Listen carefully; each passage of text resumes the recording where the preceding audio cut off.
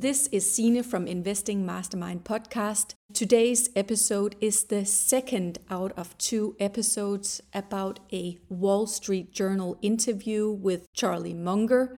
And this episode was recorded prior to Charlie Munger passing away on November 28, 2023. So keep that in mind when listening to the show. Now, Michelle will start it off with this episode. Signe and I are back with a part 2 of Charlie Munger's interview answers in a recent Wall Street Journal article where a journalist talked with him for 2 whole hours and shared some of the highlights of that. So perhaps, I would love to get a full recording of whatever they discussed, but I'm not sure if the Wall Street Journal will release that. But in the meantime, we'll share some of our reflections on what they did share in this article. So I know we left off talking about how Charlie Munger has led a mostly frugal life despite being a billionaire, which is not like most people. Like most billionaires don't live as frugally as Charlie Munger, who brags about getting $7 flannel shirts at Costco. So it's kind of funny, but I guess part of their enduring appeal, both Warren Buffett and Charlie Munger, is the fact that they can relate to everyday people. And I think the world would probably be a lot better of a place if more super rich people behaved like Charlie and Warren. Yeah, because what we also talked about in the last show is that, what we see oftentimes from people on social media, but also from fund managers, is that, living large is the thing to do. And I think, it creates a lot of frustration for people. And maybe that's something, we should talk about in another show about, how that potential dream, the American dream, might actually look a little bit different on social media than what it actually is. And it's the same thing here where they discuss fund managers. It's definitely a perception. And I think it's been a perception for many years. Like there's a book, Fred Schwett, Where Are All the Customers' Yachts? Which is all about these fund managers have big yachts, but where are all the customers' expensive yachts, right? So as a customer in some of these management firms, of course, you want to have your money grow, but oftentimes customers' yachts are not as big as the fund managers. So the next question, it's about if government regulators should change, like Amazon and Google, because the government says that they have monopoly power. And Google is facing an antitrust case. In your opinion, should the government break up any of the big US tech companies? And what Charlie Munger says kind of short is, I don't think it's a good idea to break them up, and it would go against capitalism. What's your opinion on that, Michelle? Well, I mean, it seems that they have to be doing something right. And the fact that our few big tech are really pulling up the indexes, like the majority of people's returns are coming from the mostly big tech stocks in the S&P 500, like the Apple and Google and Amazon and Microsoft.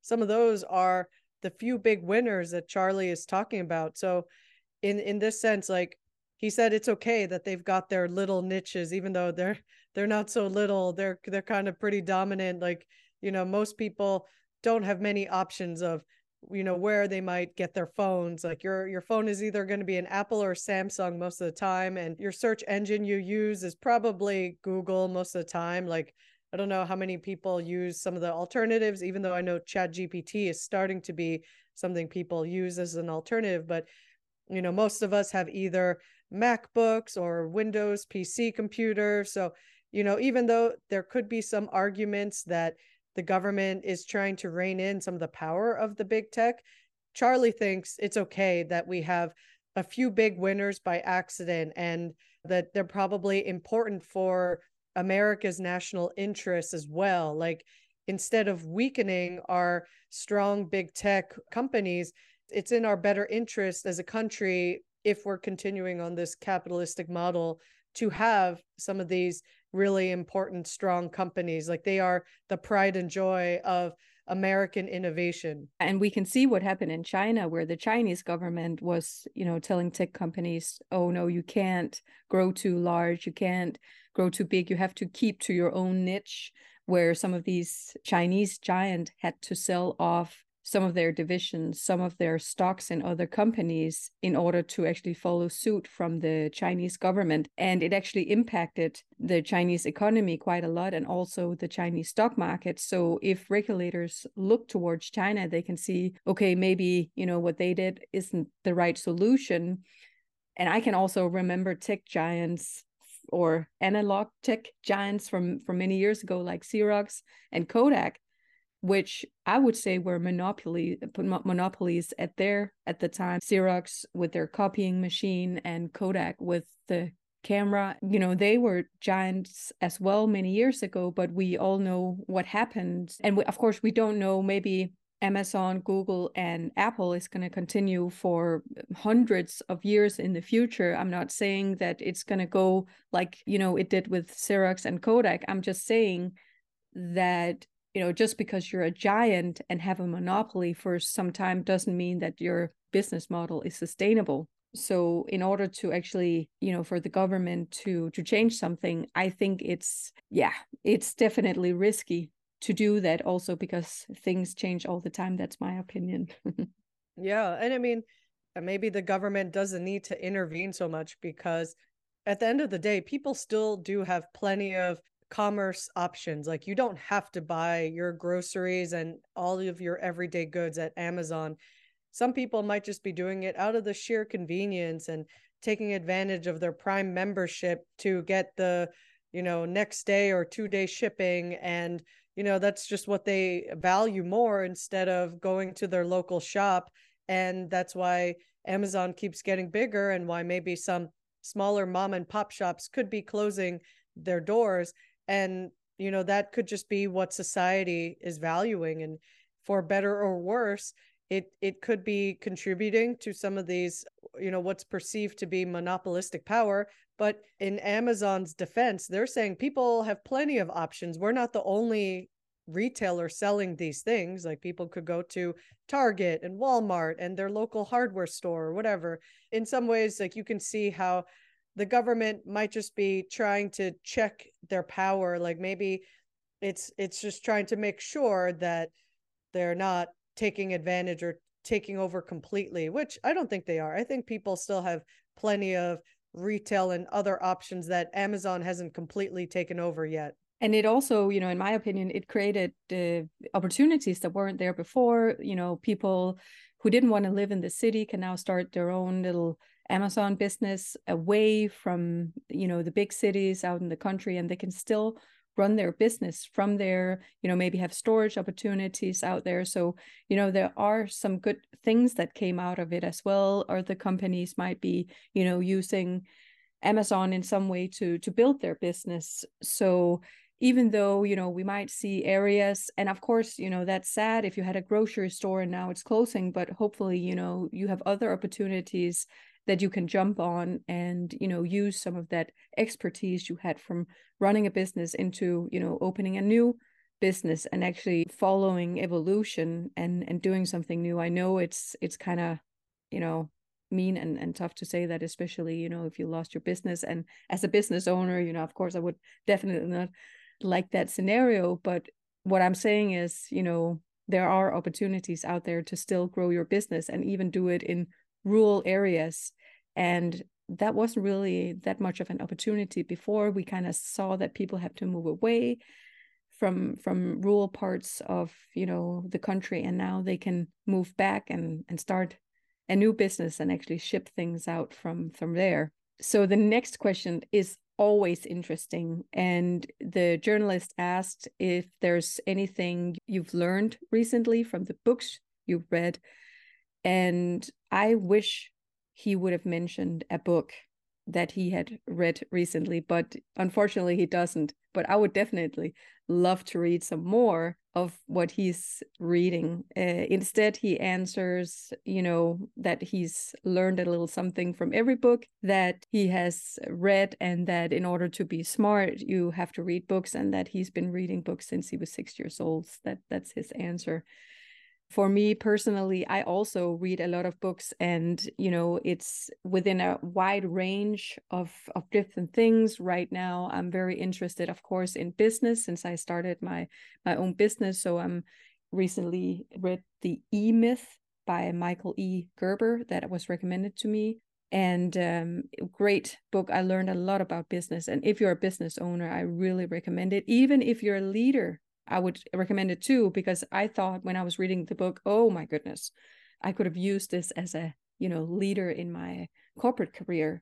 So I highly recommend that book for sure. It's a great book, but I also read self-development books. I really love Michael A. Singer, The Untethered Soul, and some of his other books that, where it's very much around, letting go and not being stuck in the past or being stuck in the future for that matter, but living here and now. And I think it's very beautiful. I really want to achieve that beautiful state that he's talking about. So that's some of the books I've read recently that I really enjoyed, and I recommend you guys to listen to. It's not investment books, but it's okay to also read something different than investing all the time.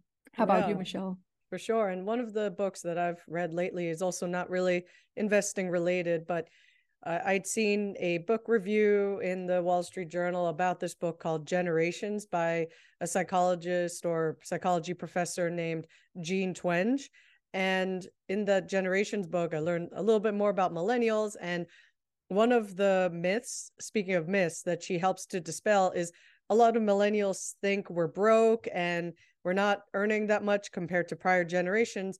But she actually has written that in contrast to what a lot of us think, millennials are earning more than prior generations did at our age. But some of that has to be a little bit qualified because let's say during the silent generation or maybe earlier on in some of the baby boomer generation, maybe some people still had the luxury of having just a single earner household, because she brings up how millennial households are earning more than prior households in prior generations. So, I wish she would have teased this out a little bit of, sure, millennial households are earning more income, but could that be because there are two earners instead of only one earner compared to prior generations? So that, even though it's interesting, sure, we could be making more, but it wasn't explained that if it were due to having primarily two earners in a household compared to prior generations. So interestingly, that might be something that supposedly we as millennials could be earning more than prior generations, but take that with a bit of a grain of salt, however. Yeah, I would love to discuss that further. I really enjoy also talking about generations and cycles. So, it could be something we would dive into in another show, actually, about the American dream. And I also really, in that regard, I want to read that book, but I also want to recommend The Fourth Turning. Neil Hove and William Strauss, I believe, are the authors of that book. And it just gives you great insights to, generations and also the economical landscape that each generation is actually facing, because their thesis is that it's cycles over and over again. It's not a one static line, but we're living our lives throughout 100 of years. It's a cycle that just happens over and over again, basically, or 80 years, I believe it is. I think they fine-tuned it recently. If you enjoy reading, go pick up the books that we recommended here. I'm definitely going to pick up that book, Michelle, and read that. It sounds super interesting. Yeah, it's good to learn about the different generations and how we can better get along with each other. Like ultimately, it's interesting to learn things about your own generation, but also how do we work better with each other, like for working with baby boomers and also Gen Z, and what's important to each generation generally. So another question to wrap up today's podcast with that the article covered was, you've spoken about the importance of psychology in investing. Is there a cognitive bias that you think is particularly significant in the markets today, is what the journalist asked of Charlie. And he reflected that there are lots of cognitive biases that are very significant. And he's saying, a lot of people tend to overrate their own intelligence and skills in deciding what to do and what not to do. And that's definitely something to kind of let yourself think about of how you make decisions, and how would you qualify your own abilities in terms of, how good your decisions are. So ultimately, this is a big judgment call in people's human psychology.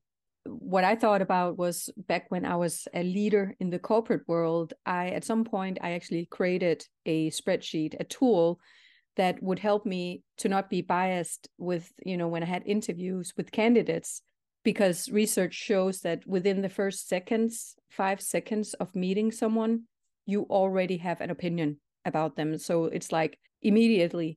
And it helped me tremendously, because what that spreadsheet helped me with was to identify how well candidates was actually answering the questions and was answering sort of correct. Now, you might not have a correct answer, but do they know what they're talking about? And it actually helped me go beyond what I could see on the screen. Like oftentimes these interviews were online, so the opinion was made of, how is their voice, what do they look like online, etc. And instead actually looking at how well they answered the question. So I'd done some reflection work before the interviews to say, okay, this qualifies a good answer on this, not like these are the exact sentences they have to say, but someone who knows a lot about this area would cover some of this. And it really helped me a lot as a leader in looking at candidates differently and actually listening to what they were saying, and not just looking at how they went about the interview. Charlie Munger is also known for talking about the Lollapalooza effect. And what that means is that, you can have one bias, and then you might actually be aware of, okay, I'm biased right now, but if there's a lot of biases in play, in effect at the time, you're likely to not know that you're biased. And that's the Lollapalooza effect that he's talking about. It's one of those Charlie Munger words. Yeah, the Lollapalooza effect is definitely interesting, and it's covered in the Psychology of Human Misjudgment speech that he gave.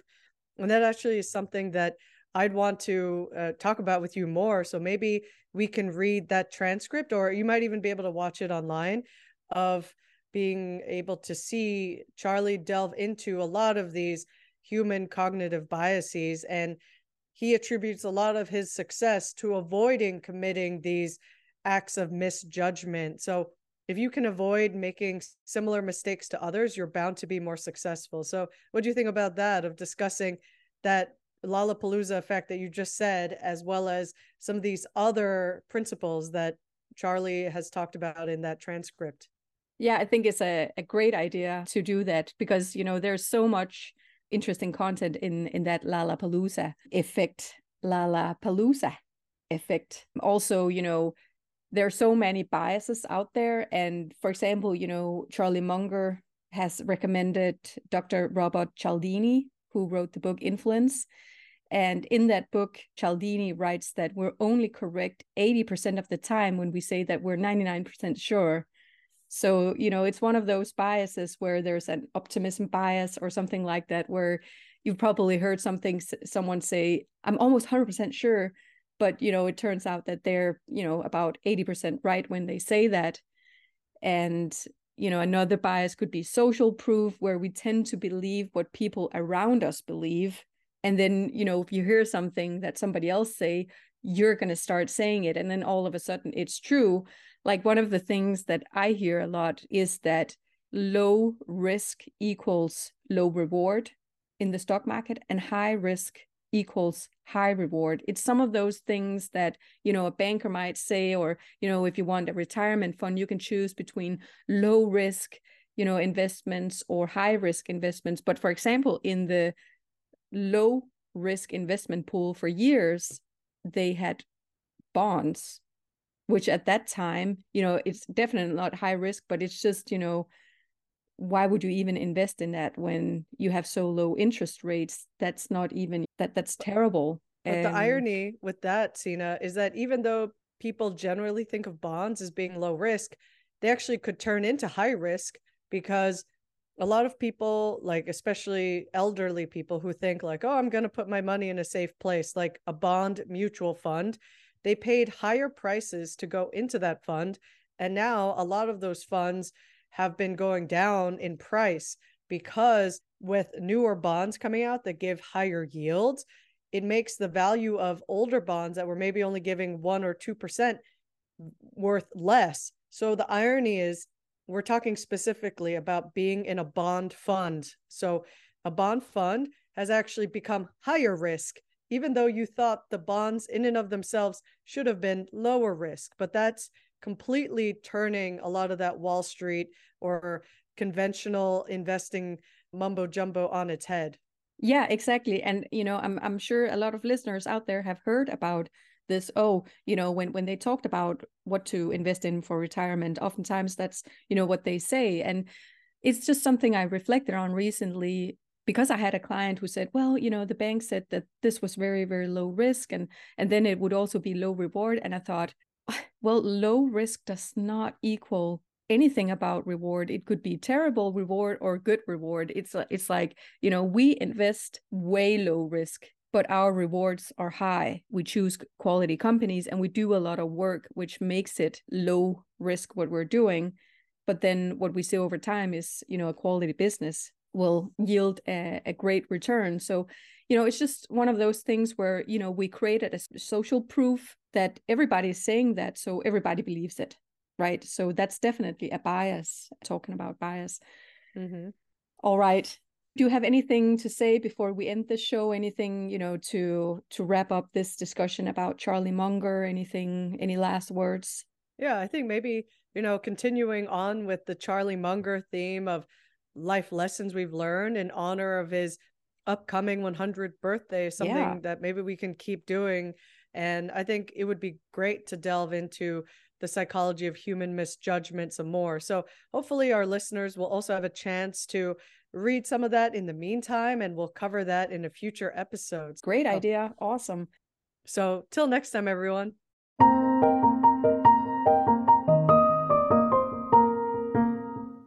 If you enjoyed the show and found the content informational, we would be super grateful if you would leave us a review and follow us wherever you get your podcasts, so you automatically get new episodes in your feed.